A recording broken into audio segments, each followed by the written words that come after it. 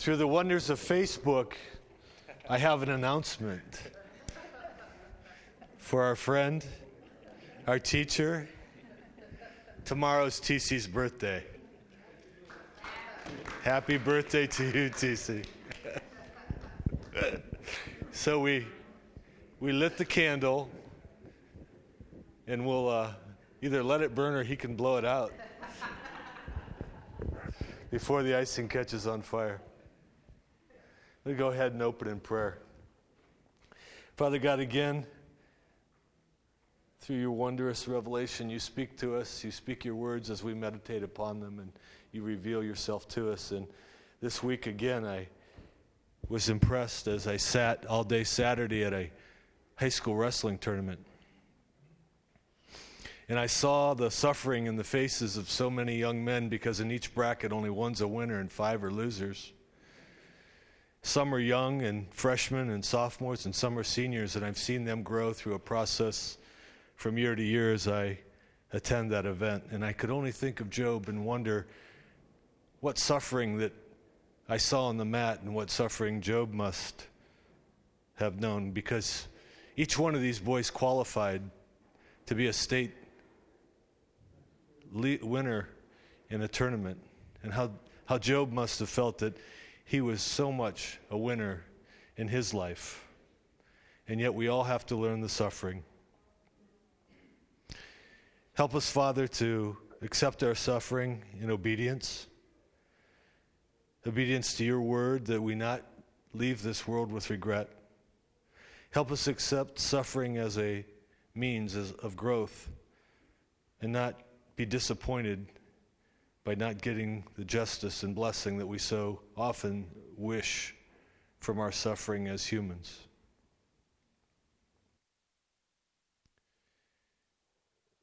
Help us also, Father, to understand that it is not us and our explanation, but your revelation to us in all of these things, that we might grow into obedience, so that we don't feel the regret of our shortcomings. In Jesus' name we pray. Amen.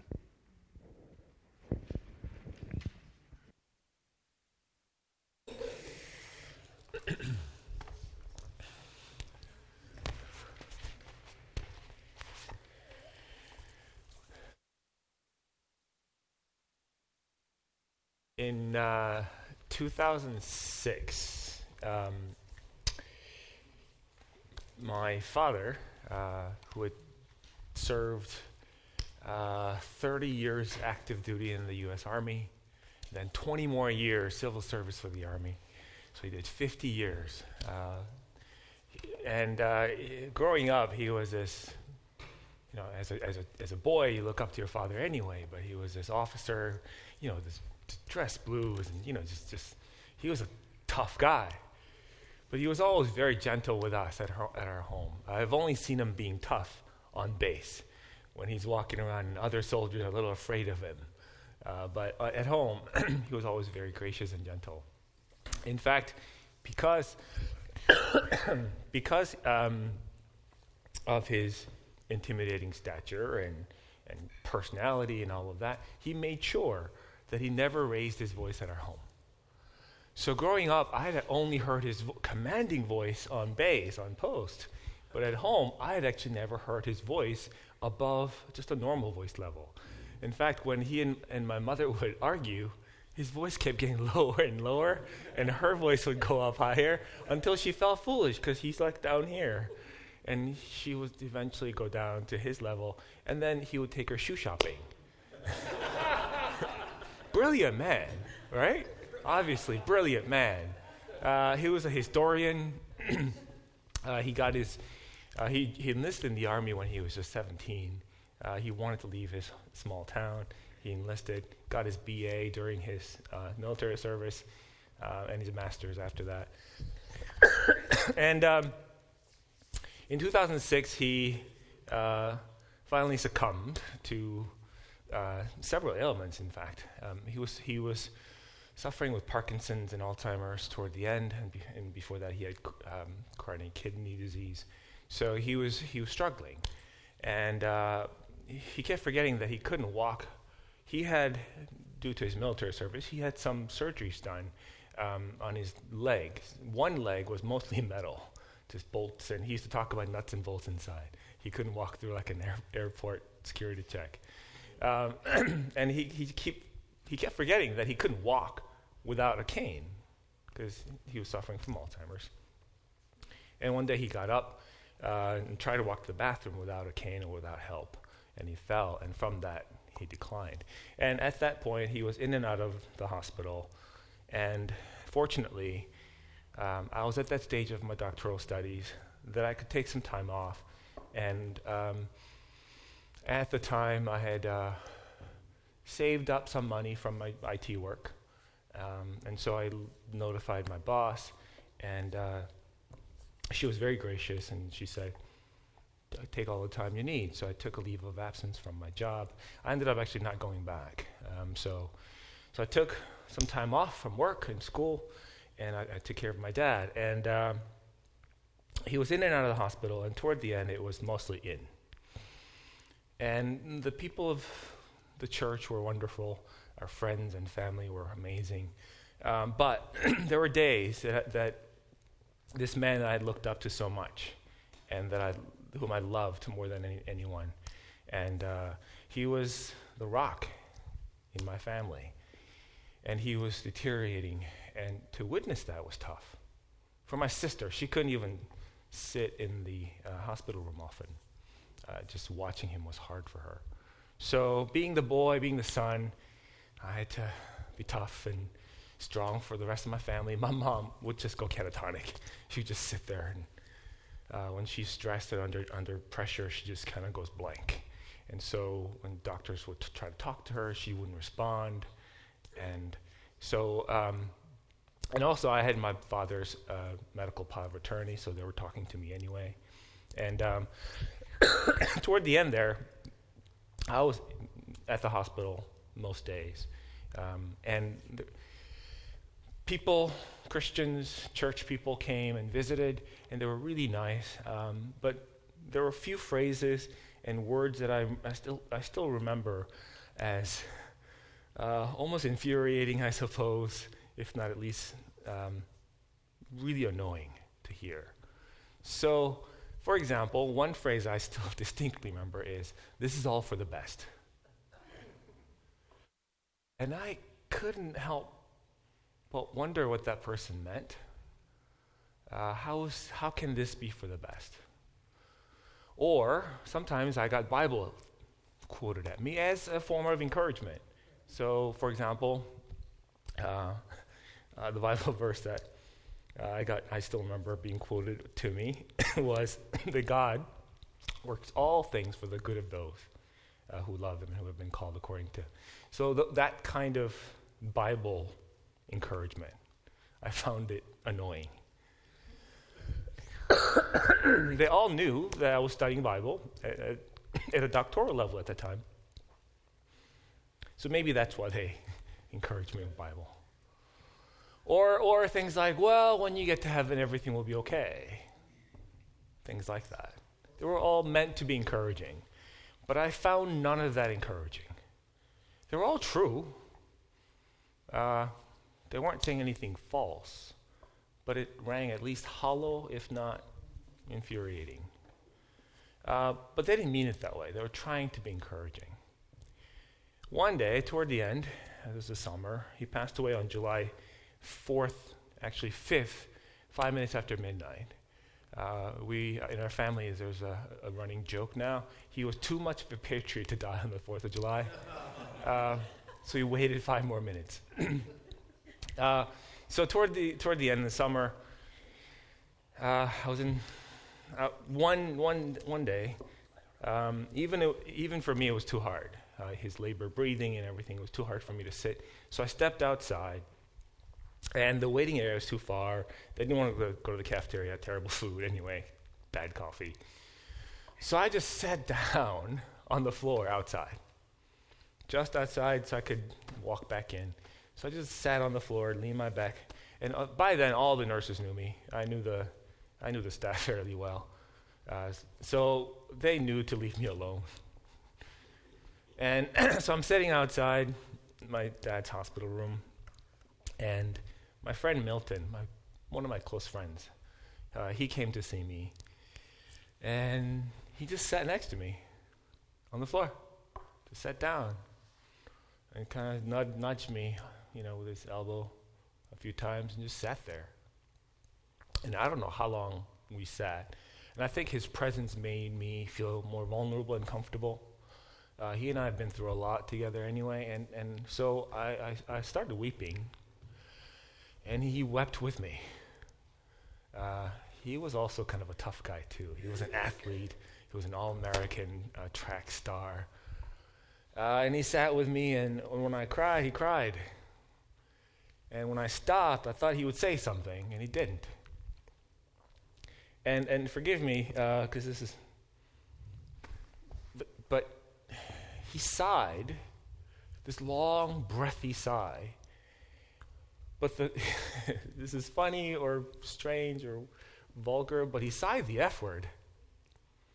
He had this long sigh, and it was just the F word. And I thought, oh, yes, somebody finally knows what I'm going through, and there are no other words for it almost. And he didn't even say it angry. He was just a long, breathy sigh.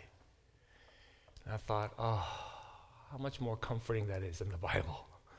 When people throwing Bible verses at me, I thought, oh, please stop. But this man whom I loved, and he loved me, and he sighed a vulgar word, which by the way, I should have told you. Milton is a very conservative person normally. His wife's father is a minister, and his family doesn't drink alcohol. He doesn't ever cuss. He doesn't think that's good behavior. This was in Texas, and so Southerners also have an attitude about words and polite language and all that. And so for him to say the F word at all is surprising, but for him to just say lengthy sigh, it was... And then much, much later, at the time I didn't know what was going on, really. I was too grief-stricken. But a long time after that, when I was studying Job, I realized what Milton demonstrated was an understanding of suffering that Job's friends actually lacked. Job's friends are really like my Christian friends from church or my mom's friends from church who spoke truth. It's all going to work out okay. God does work everything for the good of us. So this is going to be okay at the end. These are all true things. But they really rang hollow. But then when my friend said the F word, I felt encouraged. So I think about that often, that moment whenever I go back to and read Job's friends' words, I think about, what could they have said? Jesus even talks about, celebrating with those who celebrate, right? And weeping with those who weep. And I wonder if there had been a different approach, Job would have been comforted. But that's not the point of the book, right? The point of the book isn't that. So we have three friends who continually try to speak to Job and engage him in some way, but Job finds no comfort in it, and he'll tell them that. He'll tell his friend Eliphaz especially, your words don't comfort me at all.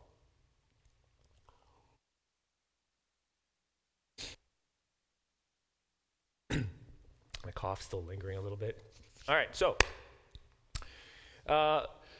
we began with an overview of Job. Last time we looked at the framework and the wisdom psalm. We're going straight into the poetry now. But for now, we're going to skip Job 3. Because Job 3 really connects with Job 38. Job and God have a conflict right now. So a man of faith who's suffering will innately have a conflict with God. I think that's almost a given. Then the other conflict throughout the stories and the poetry and the dialogue is the conflict between Job and his friends, especially the head guy of the three, Eliphaz. So we're going to read a part of Eliphaz's speech. Again, there are 3 cycles, and we won't have time to get into all of them. But chapter 4 of Job, so we're going to skip 3 for today. We'll deal with that next time. Because today is all about Job and his friends. And next time it'll be Job and God. So chapter 4. Do you all have the handout? The handout shows you where we are in the cycle. So it's the very beginning of the cycle after Job speaks. And chapter 4 and 5 it forms a unit. That's the structure. And you can see in the handout the structure of that passage. It's Eliphaz exploring Job's suffering in light of divine power and sovereignty. And then he speaks about human nature and frailty and our insignificance. Then he kind of warns Job about his attitude toward God. And he finishes with a kind of an encouragement. I'm not sure how terribly encouraging it was for Job, but he tells Job, you should really seek God in all this, as if Job wasn't. So that's the structure, and we'll tackle that speech in bits and pieces. So let's start with verse 1. So Eliphaz the Temanite answered, and this is an answer to Job's lament in chapter 3. So Job laments. Then Eliphaz begins his speech. If anyone dares to speak with you or ventures a word with you, will you become impatient? So he's almost saying, can I talk to you for a bit? Are you ready to hear some truth? So I think he already knows that what he's about to do may not be received well. But he's going to do it anyway. Because he said, but who can refrain from speaking? You just had this long lament in chapter 3, and I have to respond to that. Again, the point of Eliphaz's existence here is that he's going to do all the wrong things, saying the right things. Behold, look, you have taught many people, you have strengthened many weak hands. Your words have helped tottering or the weak to stand, and you have strengthened feeble knees. So he's recognizing that Job, as a man, have consistently helped other people in times of need, in both speech and action. But now it has come to you, and you are impatient. It reaches you, and you are dismayed. If not for fear, and here I think most translations provide of God there, fear of God. If not, is it not your fear of God, your confidence, and the integrity of your ways, your hope? Remember now, whoever perished being innocent, or where were the upright destroyed? 6 and 7, those 2 verses, excuse me, they're fascinating because the words that you find there, and I think I put, yes, it is in your handout. He begins with descriptions, and the words like fear of God, or fear, integrity, and upright. Those are words that the narrator and God had used to describe Job. He is blameless. That's the same word there as integrity. Upright, as in righteous. Fearing God. The one that Eliphaz doesn't use is turning away from evil. Because what he's suggesting is, you haven't turned away from evil, that's why you're suffering. And he says, who suffers when he or she is innocent? We know better, don't we? Because we read the prologue, the narrator chiming in the very beginning, making sure that we really get the point that Job is innocent. And then following, verse 7 through chapter 5:3, and in your handout I've given you some of those words. If we could look at those few verses. So 4:7, if you can read that again. Remember now, whoever perished, being innocent, and who were or where were the upright destroyed? Excuse me.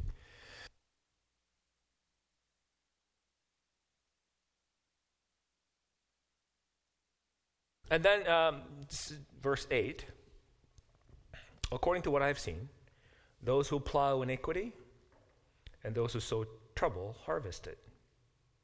You reap what you sow. So since you're sowing suffering, you must have, you're experiencing suffering, so you must have sowed evil. Skip down to verse 14 for me there. And then he says, dread came upon me and trembling and made all my bones shake. And then down to chapter 5, verse 3. I have seen the foolish taking root, and I cursed his abode immediately. Those words, so perish, trouble, terror, curse, they all form a mirror to Job 3. I know we skipped Job 3, but Job 3 had lamented using those very words, and Eliphaz is throwing his own words back at him. Well, you said these things, and I'm going to tell you what these things really are. Like I said, Eliphaz is an example of what not to do. All three of Job's friends. Turning someone else's words around. Not the most encouraging way of speaking, right? But here's a strange thing. When you actually look at Eliphaz, chapter 4, verse 12 has this interesting refrain or a well-known saying. Now a word came to me. Word of the Lord came to Jonah, son of Amittai, saying, the word of the Lord came to Jeremiah. The word of the Lord came to Isaiah. These are that word of the Lord, or a word coming to someone, is a well-known phrase for divine revelation. Prophets get this. And so Eliphaz is saying, I have an insight. I have revelation, in a sense. And Eliphaz might be right. Eliphaz might be wise enough to be cited as scripture. Did I give you the? Yeah, I did. 1 Corinthians 3:19. Could we turn to that? 1 Corinthians 3:19.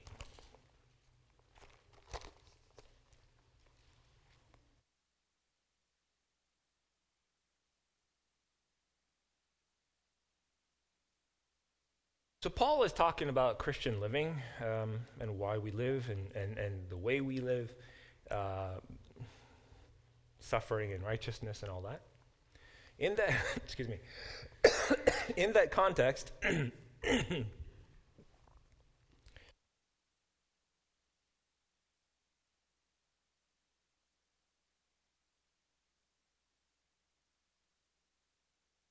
all right.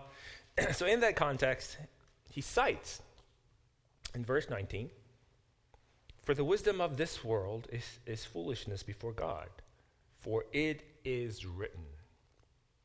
When Paul says it is written, he's saying scripture. It is written.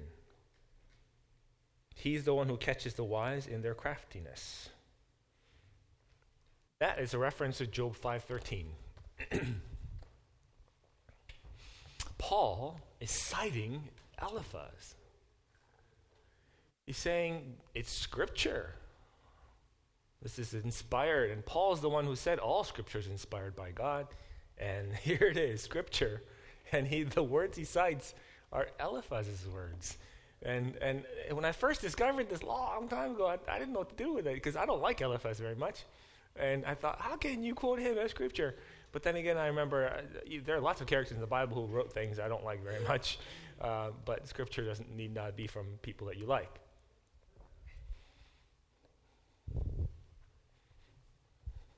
In fact, once I even joked to my students, I don't like Moses very much. And they thought it was blasphemous for me to say things like that. So what do we do with that?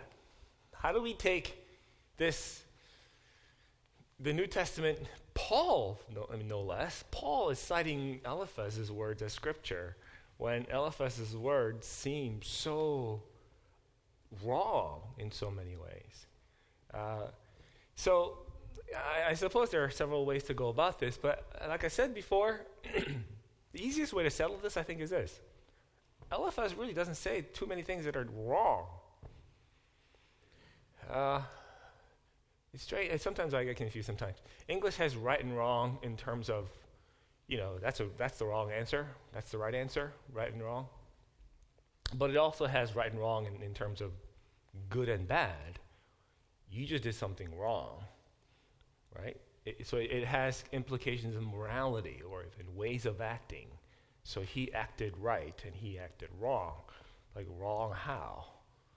So we have that distinction of right and wrong. And I have to say, so Eliphaz says the right things, but wrongly. Does that make sense? Thank you.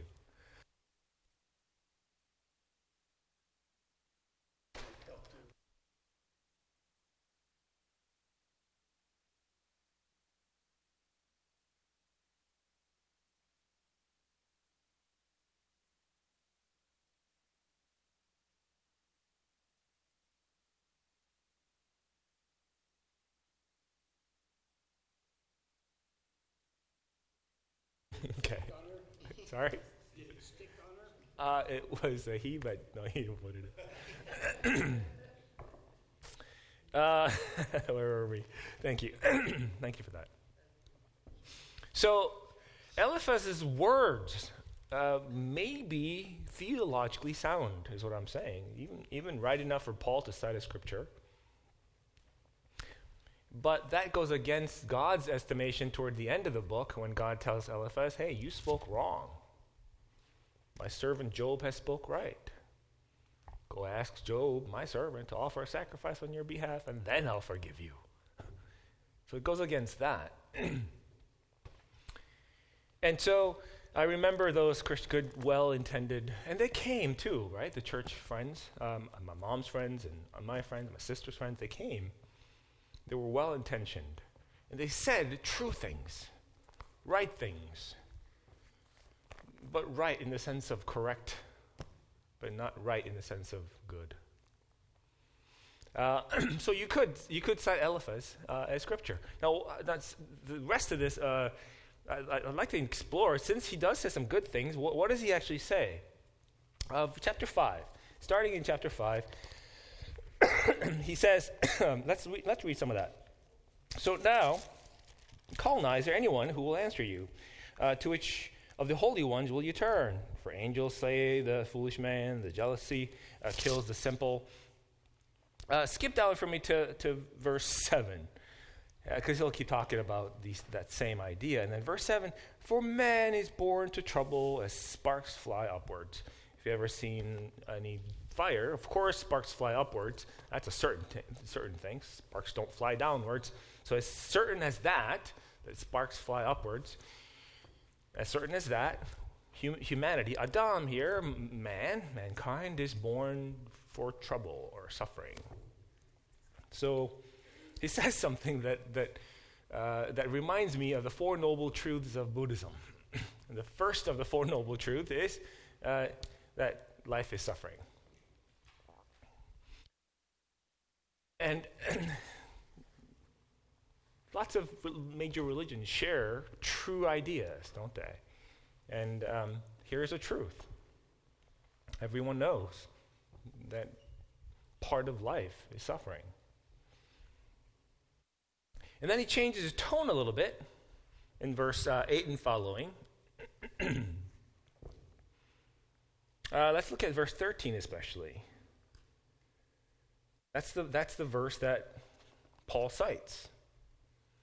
Paul cited this as scripture. He catches the wise in their own craftiness, and the schemes of the wily are brought to a quick end. He's saying God is fair and God is just, and that should be why our hope should reside in God.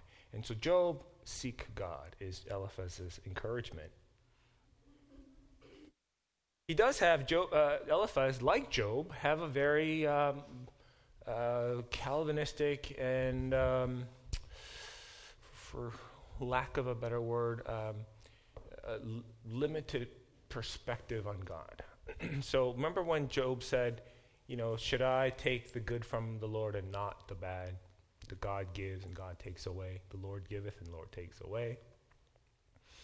That perspective was very, very common among people of faith in the Old Testament, including Abraham.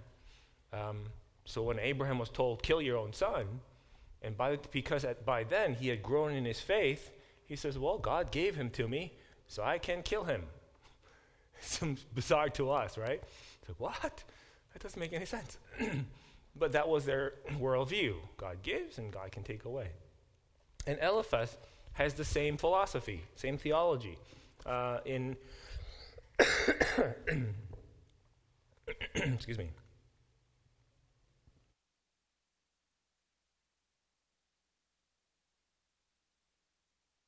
(17 through 27). Chapter 5, 17 through 27. He ascribes all suffering to God, but he interprets it a certain way, though. It isn't suffering for the sake of suffering. From the very beginning of that unit, verse 17, behold, how happy is the man whom God reproves. We know this saying from the New Testament as well. It's also cited. So do not despise the discipline of the Almighty, for he inflicts pain and gives relief. He wounds, and his hands heal. God, the Lord gives, and the Lord takes away. But according to Eliphaz, the giving of the pain has a purpose, and it's reproof, correcting. So Eliphaz sees what Job is going through as kind of a spanking, some sort of punishment from God to correct an evil, correct the wrong that Job must be going through. And that's why he keeps saying, you should repent, whatever this is. Since God is fair and just, which is what Eliphaz believes, and Job believes that too, and we all believe God is just. But since God is just, and suffering isn't just for the sake of suffering, but since it's used as an instrument to reproof and rebuke, then we should listen to that. It's his point. But what's the problem with that? Well, besides the fact that we know from the rest of the story that's not true. That's not what's happening for Job. I mean, if you're all right, when I was growing up, I got spanked by my mom.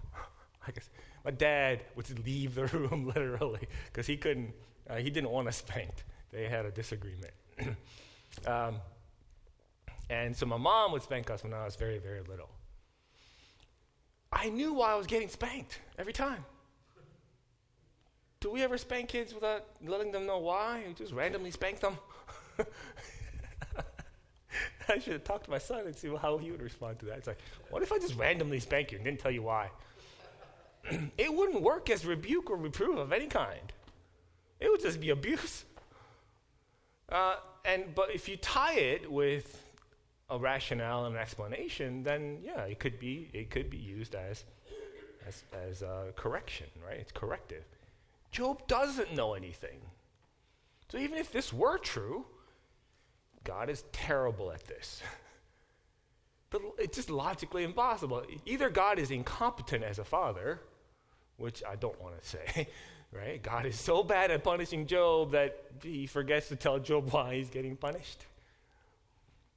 But we also know, like I said, that the rest of the story tells us this is patently false. Just absolutely not true.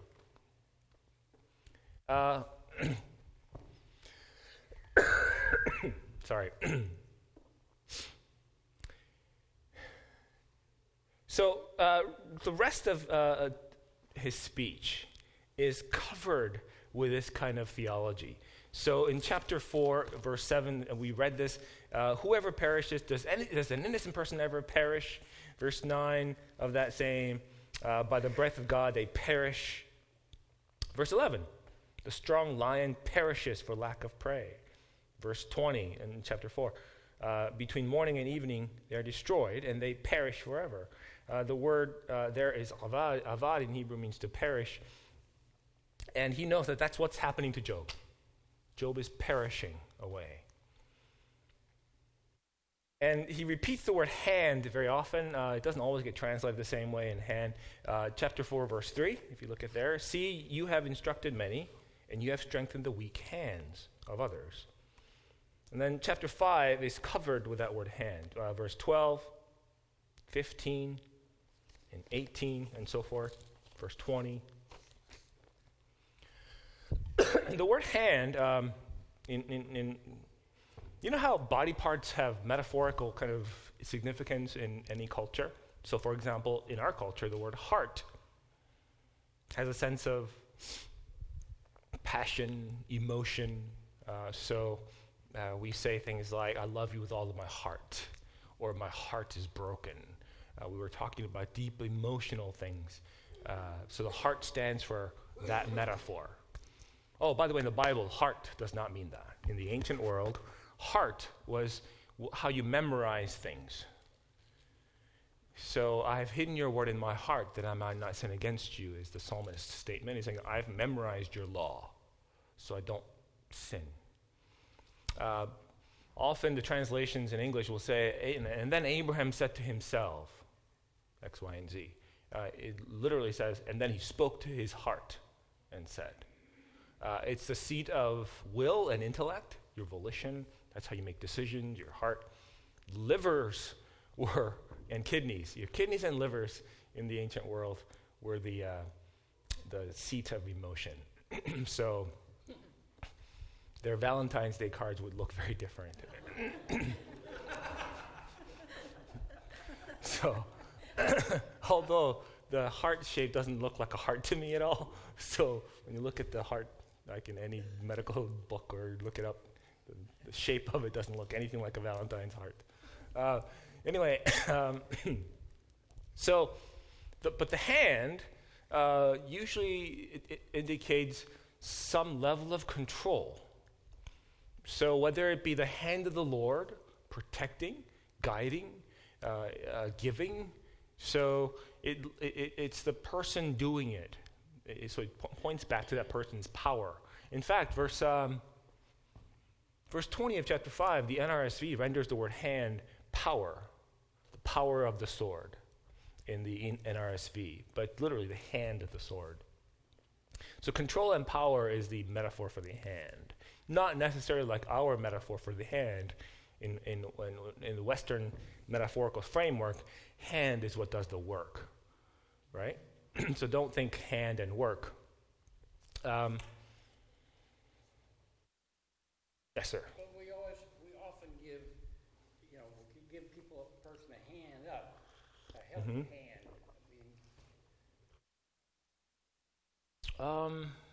Let's see. What is the helping hand in English in metaphor?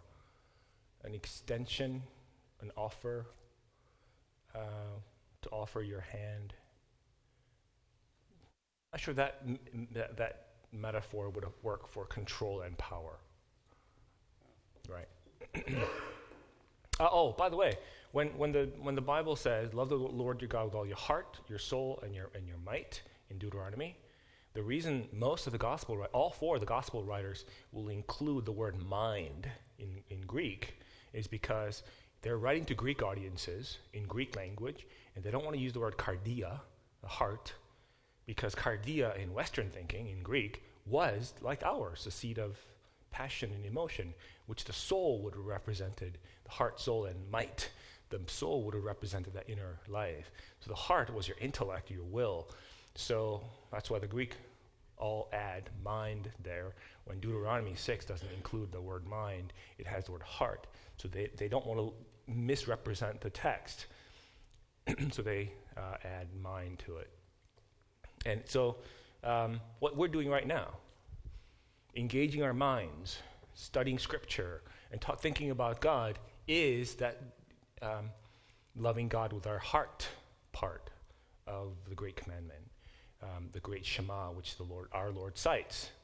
So when I see students studying And they tend to think of their act of studying as non-spiritual, and only going to church and worshiping God and singing songs is spiritual, or praying is spiritual. I remind them, no. Your first and foremost is to submit your intellect to God, and everything else follows. Right? What our will and our intellect. Once you submit that, the emotional life and everything else will follow. So the heart idea is there. And that's just an aside, sorry, I couldn't help it. Hand of the Lord and the hand of the weak and the hand of those, it's about control and power. And both Eliphaz and Job will have a very strong view of God's sovereignty and a very weak view of human will. And that gets changed, or I shouldn't say change, it progresses. God's sovereignty never weakens, by the way, in teachings of Jesus or teachings of Paul. But what Jesus seems to emphasize is our will as well. So he keeps talking about what you do, you and you and you. And so the sovereignty of God doesn't get de-emphasized. It's the human aspect of it that gets elevated to the point. And that's why Christian theology is always at tension, right? Who is in control? Is it God or is it us? Well, yes. So the fight between Arminians and Calvinists and the centuries and centuries old discussion is this logical problem. Two people cannot be in control at the same time, and yet the Bible seems to suggest we are. So Job's theology and Eliphaz's theology is correct. It's just that it's incomplete. Progress of revelation, which is achieved fully in Christ. Our understanding of God and ourselves grows over history, and it's fulfilled in Christ and through Christ. So their theology is not technically wrong. It's just one-sided. Shoot. I don't know how our time goes. It's just we only have 15 minutes left. All right, let's move on here. Then Job's response, actually, is really fascinating. Job's response to Eliphaz. Job initially begins his speech back to Eliphaz. So Job had begun this whole cycle with his lament, which we'll look at next week. And so Job began, and then Eliphaz responds, and then he responds like this in chapter 6, verse 1. Then Job answered. So he's answering Eliphaz. Oh, that my grief were actually weighed. I wish my grief could be weighed and laid in the balances together with all of my calamity, all the disaster that I've experienced. I wish that could be weighed too. For then it would be heavier than the sand of the seas. You don't understand what I'm going through, Eliphaz. I wish you could see it. I wish you could weigh it somehow. And it would be heavier than the sand of the seas. The second part of verse 3 is really telling. Therefore, my words have been rash. Job is not saying, I'm speaking with complete rational control of my faculties. He's acknowledging to his own friend, look, man, I'm saying these things, these terrible things, and we'll see how terrible they were in chapter 3. I'm saying these awful things because I'm in agony, and I know my words are rash. So you don't have to turn my words around and teach me theology. And then he turns back to a very strong view of God's sovereignty. For the arrows of the Almighty are within me. Their poison my spirit drinks. The terrors of God are arrayed against me. I know I'm suffering all of this because of God. You don't have to tell me. I know that God has shot an arrow with poison in it, and it's in me. So don't tell me what I already know. And then he goes back and says, does the wild donkey bray over his grass? Does the ox low, or moo, I guess that's the word, over his fodder? This is a strange thing until you parse it out in Hebrew. What he's saying is this. There's a reason that even wild animals or domesticated animals, both, however you, the wild donkey, they don't make noises like braying or lowing, mooing, for no reason. So when you hear an animal make those kinds of sounds, we think, oh, there must be a reason. I have a reason, too, for making these noises. And my reason for making these noises is the heaviness, the weight of my calamity and my suffering. He compares what he's saying, his rash words, he self-acknowledges. He's not speaking wisdom here, which I disagree with. I think Job's words are quite wise. And God will say Job's words were good. But he is saying, I know I'm wrong. Because Job and Eliphaz share the same theology. So they're saying, yeah, I agree with you. I'm wrong. But I'm making these noises like an animal. Like an animal would have a reason. Why wouldn't man have reason to make these noises? So it emphasizes the strength of his suffering.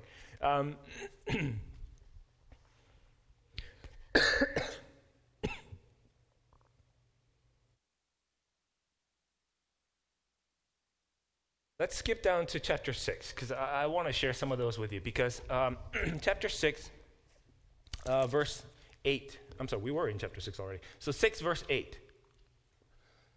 And 8 through 11. Let's read that just a little bit. So he's explained to Eliphaz why he's doing all this, and then he goes back to a bit of a lament again. He says, oh, that my request might come to pass. And his request is to die, by the way. I wish I could die. And that God would grant my longing. Oh, would that God were willing to crush me. That he would loose his hand, again, the word hand, control and power, and cut me off. So, in verse 8 and 9, what he's saying is, Eliphaz, I wish God would just kill me. That's the depth of my pain, and that's why I'm speaking this way. And then verse 10, but it is still my comfort, and I rejoice in this unsparing pain, that I have not denied the words of the Holy One, God. What is my strength that I should wait? And what is my end that I should endure? Is my strength the strength of stones, or is my flesh bronze? He's saying, I can only take so much. I'm not as strong as a rock or strong as bronze. So I'm breaking apart here.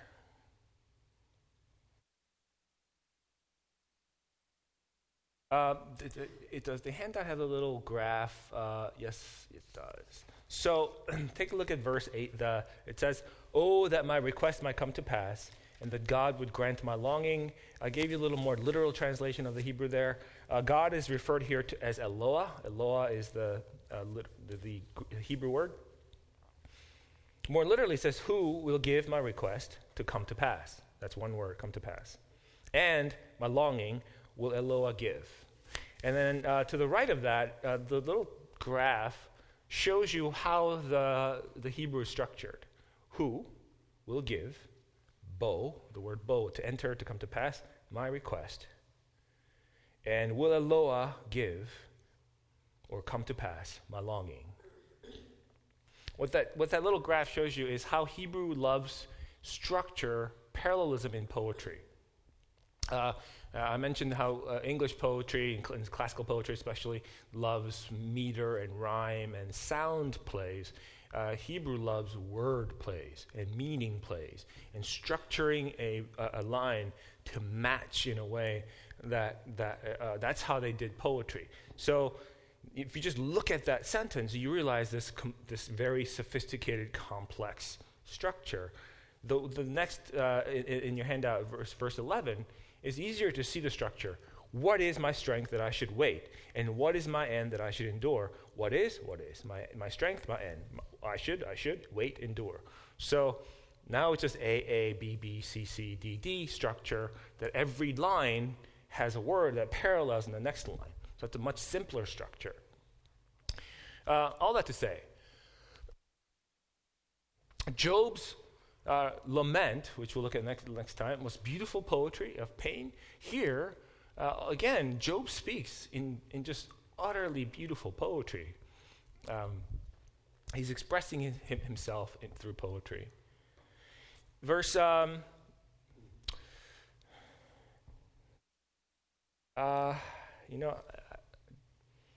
wanted to get to the apologia of Job. I'm not sure if we'll have time for this, but let's look at just a couple of passages, if we could.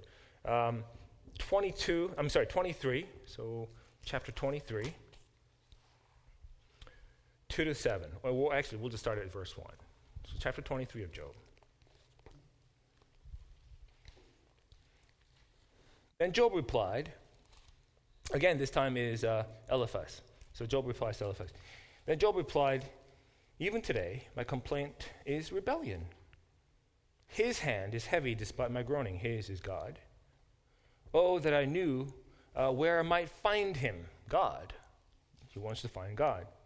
That I might come to his seat, his throne, his chair. I would present my case before him and fill my mouth with arguments. I would learn the words which he would answer and perceive what he would say to me. Would he contend with me by the greatness of his power, his hand again? No, surely he would pay attention to me. There the upright would reason with him, and I would be delivered forever from my judge. The picture is this. Do you remember the heavenly council and he's sitting court? And the angels are coming in and out, and he's asking people, hey, where are you coming from? Where are you coming from? And they're making a report. He's also a king. Recently, we were reminded that the brilliance of our founding fathers has separated the three branches of government for a reason, right? Because they were tired of a tyrant. A king made the law and executed the law and judged the law, right? So king was the highest court. That's why kings held court. And so the highest court of any monarchy was the king. And so that's the ancient world as well. Kings were all-powerful sovereigns within their own country. So that's how they pictured God. And Job is saying, I want to go to his chair, his throne. I want access to the king. Just like the angels do, right? I want access to the king so I can make my case, my argumentation, and he would have to hear me because I'm in his court. Then he would know that I'm right. And that, by the way, that's the judge, right? But the judge also did the actual punishing, right? So the judge pronounced what the punishment was. So that's why we talk about judgments of God. When you are judged, you experience punishment of some kind. So he's saying, I'm being punished, I'm being judged, but if I can appeal my case to the highest, it's the same person. He's saying, this person did this, but if I can just make my case, I'll be free. He would see he's wrong, and I'm right. That's how certain he is that he's innocent. I'm so innocent, I could appeal to the person who made that judgment in the first place, and I would win. And then he later on, in the rest of this, says, but I won't. God will never give me this kind of audience. And you know what? Maybe he will crush me. If I showed up and made my case, God will go, I heard you, you're right, stupid bug, and crush him. That's what he thinks God will do. And rightly so, he says. Once he actually says, later in 29, he says, you know what? If I were God, and some little pipsqueak came up to me and said, you're wrong, I'd be like, no, you're wrong, and crush him. All-powerful God, right? That's how he feels. And yet he still wants to desperately make a case. Like, look, I'm innocent. What did I do to deserve this? So there's a lot of legal language, by the way, in this chapter and the rest. He wants to sue God. But the judge who will decide the case is that same God. It's ironic, isn't it? So after my father passed in 2006, like I said, he passed on July 5th. It was upon me to take care of all the business of it. And as some of you know, that's a lot of work. So I couldn't grieve. I was just business mode, take care of things, because my sister and my mother, they were just completely unhinged, especially my mom. So I had to dig through the file cabinets to find her marriage license, to get the life insurance policy, and do all the, and he had a military burial, so I had to go through the whole, and he had a 21 gun salute, and all of the stuff that you have to do. So I was busy doing things for a couple of weeks, just one thing after another. And I had to hold it together, and I had to arrange the funeral and all of that. And afterwards, I realized I didn't get a chance to even cry. I didn't have a chance to grieve. And I started to. I had a garden out back in my house, so I was gardening, just pulling weeds out. And I broke down. And then the next couple of weeks, I was kind of lost. I didn't know what to do. There's this kind of vacancy in my brain. Couldn't take care of anything. I became kind of useless too. And then my father's birthday is July 15th, and that went and came and went. And just one thing after another, just one difficult moment after another.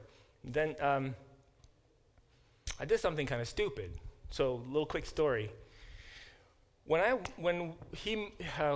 we moved from upstate New York to San Antonio, Texas, when I was in high school. I started high school in San Antonio, Texas. And my father, who had been raised in Mississippi, he used to call himself a good old boy. So there was a long story there too, but when I was old enough to buy a car, he said, "I'll help you buy a car. Let me help you with that." I said, "Okay, great." So I was 16, and I says, "How about a pickup truck?" I said, "No way. You don't understand." Because that was his first car, was his dad's pickup truck. So I said, "Why don't you get a pickup truck?" I'm like, "No." In Texas, you know how high schools have cliques and groups? And Texas had all the same kinds of cliques and groups, like the nerds and the jocks. And so you had these, the popular kids and the rejects and they call it goths now, but the dark kids, the kids who just are very depressed and wear black. So all these different groups. But in Texas, there was another group called kickers. They're actually called blank kickers because the blank is the S word. But in school, you don't want to say that because you get in trouble with the teachers, so we just call them kickers. And what they were some of them were actual cowboys. They worked at a ranch, and they wore cowboy boots, and they kicked around horse poop or cow poop all day. That's why they're called kickers. And they had these huge belt buckles, wore those Stetsons and cowboy shirts and all that, jeans and the whole picture. Picture a cowboy, and this is what they looked like. So in San Antonio, Texas, high school, where there were kickers, and they all drove pickup trucks as a rule. And I told my dad, "There's no way I can buy a pickup truck. That's just not me." And it's just, so that's when I was 16. From that point on, every time I bought a new car or was in the market for a new car, my dad would say, "How about a pickup truck?" It was an ongoing joke. I was like, "You sure you don't want to buy a pickup truck, son? It's really useful. You can carry, cow manure around. Like, when am I ever going to do that?" So it was a running joke for a long, long time. And then after he passed, I thought, I'm going to go buy me a pickup truck. So I did. I just went and bought a pickup truck. I still have it. So it's 11 years old. And every day still, whenever I get in that truck, the first thought is my dad would laugh. He would get a kick out of this, and we would have a great time. Every time he got in the truck, he would have been laughing. And I thought I did a stupid thing. It was a way for me to grieve. I knew it was kind of a dumb thing to do. But another friend, not Milton, but another friend said, That's a very materialistic way of grieving. I don't think it's very healthy. I thought, okay, first of all, it's not your money. I didn't buy a Maserati. I bought a pickup truck. I don't know how materialistic that is. It doesn't even have cruise control. I just bought the basic. Just give me the basic, I told him, because that's what my dad would have had. Nothing fancy, right? It has nothing fancy. It's just the most basic pickup truck you could find. So that's what I bought. And he was like, well, he was kind of judgmental. For years and years and years, even though I still get in my truck and I think about my dad every day when I'm in my truck, I still always felt bad. Like, oh, I probably shouldn't have done that. Maybe it was a bad way of grieving. And then I became friends with a clinical psychologist at Malone a few years ago, 4 years ago now. I told him the story about my pickup truck because he got in the truck with me because we're going to lunch. He goes, I didn't picture you as a truck guy. It's like, I'm not. Can you imagine me in a pickup truck? Like, no. He goes, I didn't picture you in a pickup truck. So I told him this whole story. And the psychologist says, wow, what a wonderful way to grieve. And I'm like, what? It wasn't silly? He goes, no, a silly way to grieve is to push everything down. Try to ignore things and try to forget things. But you're trying to remember it every day. I was like, wow, I didn't even know I was that super healthy. Psychologically so healthy. I didn't know. But I still remember my friend telling me what you did was wrong. There are two times, so Eliphaz sometimes speaks truth and gets cited as scripture, but sometimes he's actually wrong. So wrong that Job thinks he has a case against God. And he does. He actually does. When he makes a case, God does show up, and what happens? Everything gets reversed and then some. He makes restitution. God not only returns everything Job had, but then pays more. Punitive damages. He lost. It's like, okay, you win. So sometimes the bad, discomforting can be true words, and sometimes it can just be wrong. And I didn't know I was right. For years and years, for almost a decade, I thought I was wrong until I met my friend David Entwistle, the psychology professor at Malone. He's like, no, that's great. It's really healthy. Now I can't sell that truck. It's 11 years old. What am I going to do with it? My son doesn't want it, so I'm just going to keep driving it until it just falls apart. And then that'll make me sad. But anyway, thank you so much for your time today.